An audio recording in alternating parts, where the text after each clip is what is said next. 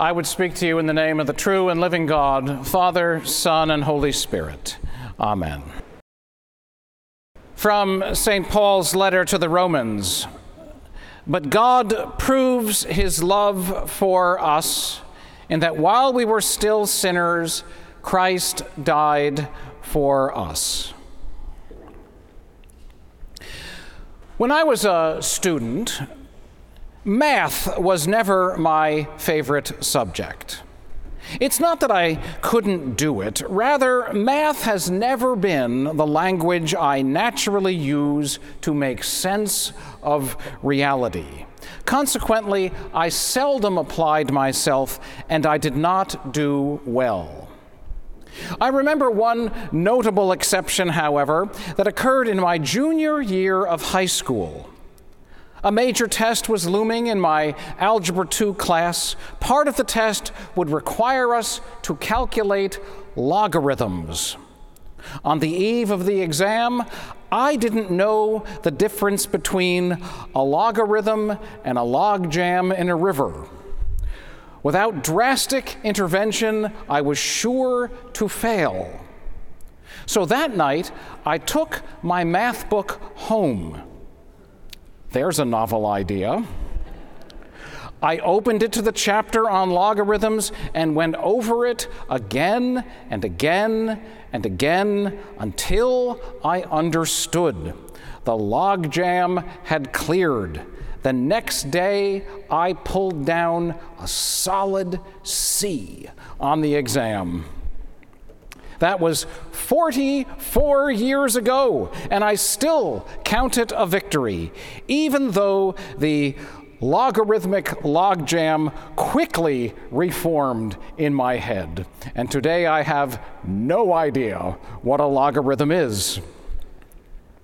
One of life's little ironies is that I went on to marry a woman who has been a math teacher.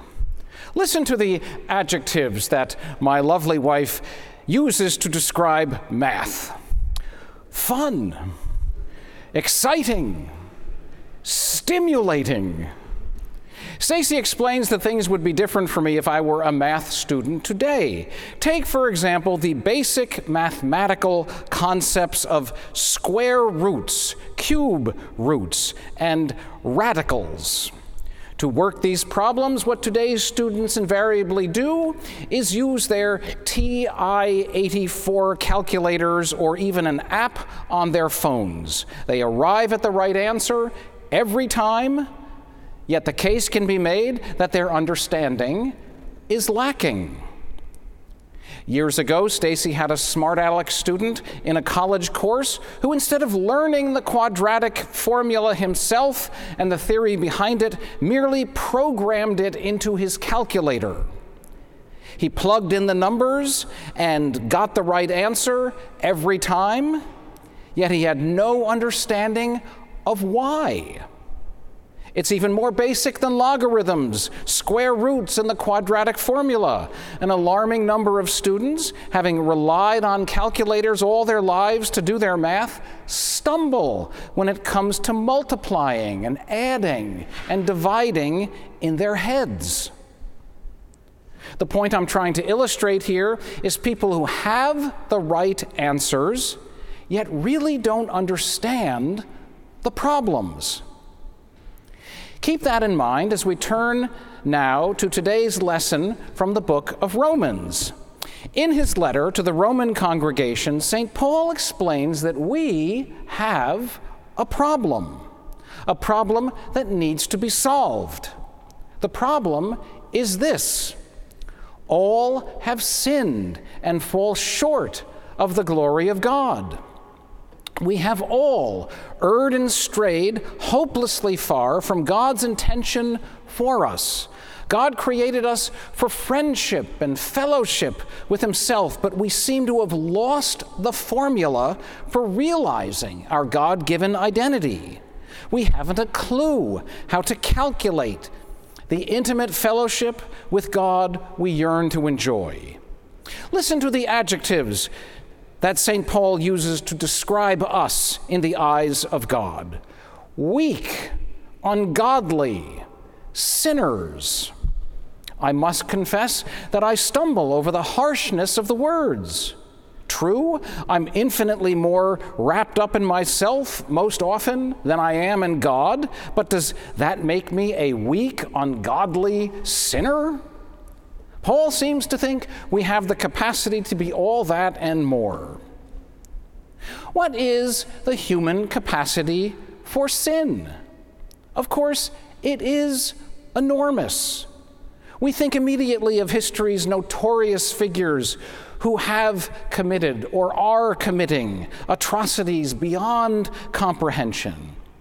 Or you may imagine the average person on the street who is simply up to no good and won't or can't resist whatever crime of opportunity presents itself. But what of those who are supposed to know better? Behold, a Father's Day story, and not a good one. I've shared before how I find it interesting to read obituaries in the New York Times, the big write-ups that tell the life stories and defining moments of public figures. Take, for example, the comedian Pat Cooper, whose obituary ran on June 8th. Cooper made a career out of poking fun at his Italian heritage and the quirks of his family. The problem was his family didn't like it, and Cooper became estranged from all of them. His only son, Michael, claimed that his famous father, who trafficked in family life, had nothing to do with his family life and was absent from his childhood. They never saw him. At one point, the TV host Geraldo Rivera was airing a show about fatherhood, and Michael, by then a young adult, was a guest on the panel. Pat Cooper himself phoned in with a live, angry rebuttal for a national audience to hear. "Let me tell you something," he shouted at Michael. "I don't have to be your father. You're not that thrilling, and I don't want to be your father."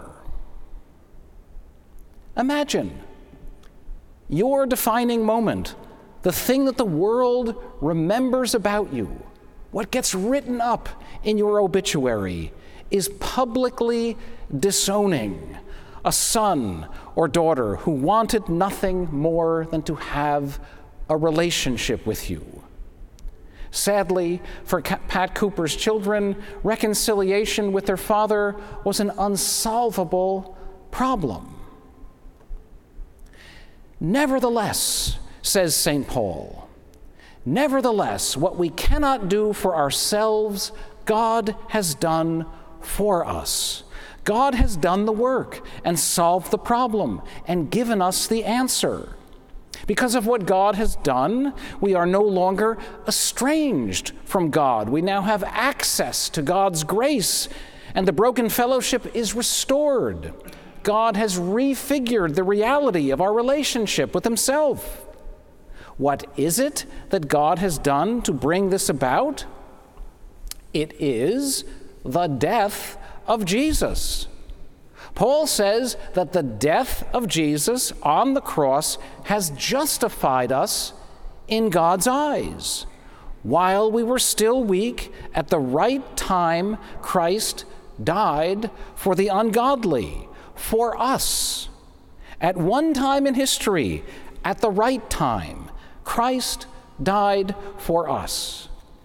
Christ's death has changed our relationship with God. It's brought about atonement. It's brought about at-one-ment between us and God.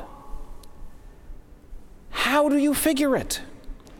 How is it, you ask, that the death of Jesus restores us to fellowship with God? What is it about this death that has brought about atonement? What is the rationale of it? How does the equation work? Show me the math. Do you know what? We have no consistent math to show. In the nearly 2,000 years since the death and resurrection of Jesus, the church has never been able to embrace one theory of the atonement over any other, saying, this one is right and that one is wrong. We have theories from patristic times, theories from the Middle Ages, theories from the Reformation and modern period. We have classic theories, substitution theories, demonstration theories, moral theories, ransom theories. We have lots and lots of theories, but we have no consensus. Thus, that which is central to our faith is undefined. On the one hand, we affirm that the death of Jesus has restored us to fellowship with God. On the other hand, we are honest enough to admit that we really don't know how. In this respect, we are something like today's math students who have done all the right answers, yet really don't understand how the equation works. Here we are in mid to late June. Lots of schools have let out for the summer, including Grace Church School. Public schools will soon be out. It is time to celebrate. When I was a kid, this was the single greatest time of the year because we were putting school behind us, the whole summer ahead of us, and we were free. Well, St. Paul was not content to let the Roman Christians or us out of school so easily. There were a couple of years in there where I did so badly in math that my parents made me go to summer school to make up for what I hadn't accomplished. And this was a great crime against childhood and humanity and goodness. What am I doing here in school in the summer? So if what follows feels like I am taking you back to summer school to work some equations, I apologize. But this is where St. Paul is going today, to the front of the classroom to work the board and give us two formulas to help us understand how the death of Christ reconciles us with God. Both formulas illumine a portion of the truth, but neither gives us the whole picture. Both theories depend on the incarnation, on Christmas, that God was in Christ, reconciling the world to himself. The first is a large, global, universal idea. Paul writes that God proves his love for us, and that while we were still sinners, Christ died for us. The death of Jesus is God's demonstration of how much God loves us, of how far God will go to reach us. The death of Jesus is right in line with all the other acts of God that reveal his goodness and love.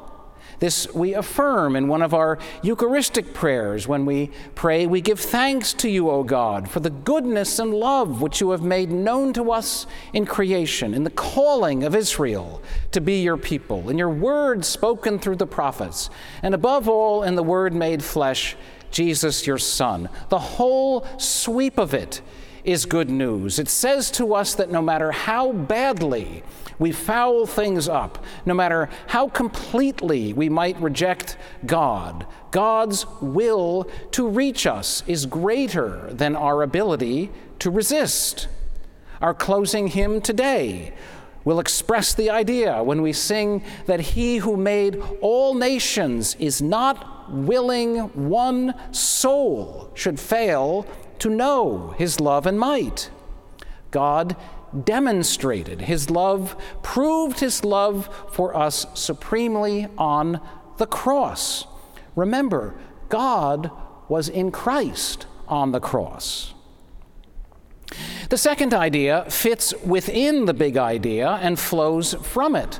Paul draws on the metaphor of sacrifice. He says that while we were yet sinners, while we were still sinners, Christ died for us. Paul wrote in the Greek language, and the word translated into English "for" could just as well be translated "on behalf of" or even "instead of." Christ died instead of us. Jesus takes our place to balance the equation. Upon hearing these words, these key words of the sacrificial system, the Jews of Paul's day would immediately call to mind their own Day of Atonement. On that day, the high priest would pray over a perfect, unblemished lamb and symbolically transfer the sins of the people onto it. The people would then chase the lamb into the wilderness, thus removing their sin from them. The lamb would surely die, but the lamb would die instead of the people. It took their place. It bore their sin. Jesus is like the Lamb, O Lamb of God, that takest away the sins of the world. Have mercy upon us. Grant us thy peace. Can someone else take your place? History is replete with examples of people laying down their lives so that others might live. Greater love has no one than this, said Jesus. So yes, someone can take your place. One way that the church has always articulated the good news is that Jesus took your place and mine. On the cross, God in Christ absorbed the consequences of our sin, and thus we have peace with God. Some liturgical language that may sound familiar expresses the idea. Jesus made there on the cross, by his one oblation of himself once offered, a full, perfect, and sufficient sacrifice, oblation and satisfaction for the sins of the whole world. Or he stretched out his arms upon the cross and offered himself in obedience to God's will, a perfect sacrifice for the whole world. Jesus took your place and mine on the cross. Remember, God was in Christ on the cross. So there you have two examples of St. Paul working the board at the front of the classroom, trying to help us calculate the atonement. He wants us to have an understanding of the church's central affirmation: Christ died for us. Note well how I did not say Paul wants us to have the one and only understanding. No such thing exists. The Bible itself gives us many different ways to understand the atonement, and the church will be forever working out the math. The board has plenty of room on it for your figuring, if you must. Working the problem ourselves and in community is the way we come to understand. But know this: what God ultimately desires from us is not a head full of theories or a board full of formulas, but a life of loving service and gratitude. Understanding is not a prerequisite for participation. So if you still can't show the math of how the cross of Christ reconciles us to God, relax. A nursing infant receives nourishment from its mother's milk without the slightest clue as to what is happening. I send dozens and dozens of emails every day, knowing vaguely that the process has something to do with electricity. Perhaps logarithms would explain it. Perhaps not. Don't ask me to show you any math. I may never fully understand all the benefits of Christ's passion, but I am free to participate in them, and I will always give thanks. For while we were still weak, At the right time, Christ died for the ungodly. God proves his love for us in that while we were still sinners, Christ died for us. Amen.